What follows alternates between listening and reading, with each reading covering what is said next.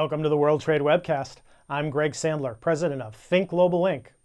Over the next 2 weeks, we'll be talking in more detail about the new Export Screening Lists app, now available from the Apple App Store and the Google Play Store for Android devices. This new app features the consolidated export screening list data, which helps verify potential parties to regulated U.S. transactions. The app includes data from 9 export screening lists. This week we'll be reviewing 3 lists from the Bureau of Industry and Security at the U.S. Department of Commerce and 1 list maintained by the U.S. State Department. These lists include the Denied Persons List, the Unverified List, the Entity List, and the Non-Proliferation Sanctions List. Today our focus is on the Denied Persons List, which includes individuals and entities that have been denied export privileges. Any dealings with the party on this list that would violate the terms of its denial order are prohibited by the federal government. Export privileges can be denied by a written order of the Department of Commerce. Each order affecting export privileges is published in the Federal Register.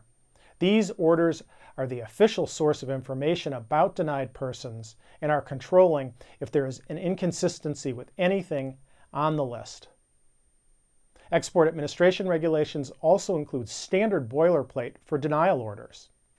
Denied persons may not, directly or indirectly, participate in any way in any transaction involving any commodity, software, or technology exported or to be exported from the United States.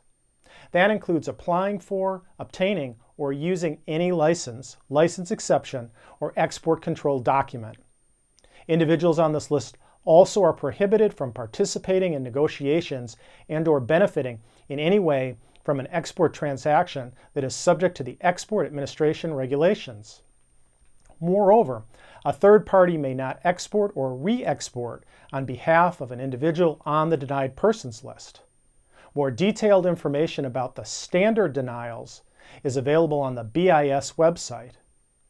To use the app, simply filter by the list you want to search. In this case, you would filter for the denied persons list.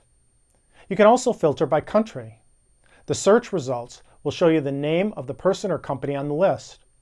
For example, the first result in our sample search is a Turkish company called 3K Aviation Consulting and Logistics. The search results also include the denied person or company's address, effective date, expiration date, and type of denial. ThinkGlobal updates each of the 9 screening lists once a day when information is available. But there can be a time lag of up to 1 day between the time a source has updated a screening list and when that update appears in the app. ThinkGlobal relies on government data and is not responsible for errors or omissions in the data. The data is presented as is, and users should perform their own due diligence as required by law.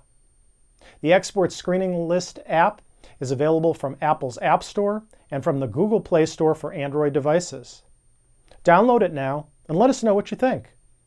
In the meantime, please join us tomorrow for a closer look at the Unverified list.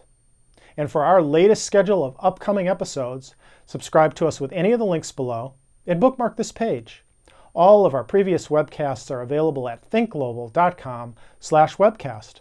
And thanks for watching.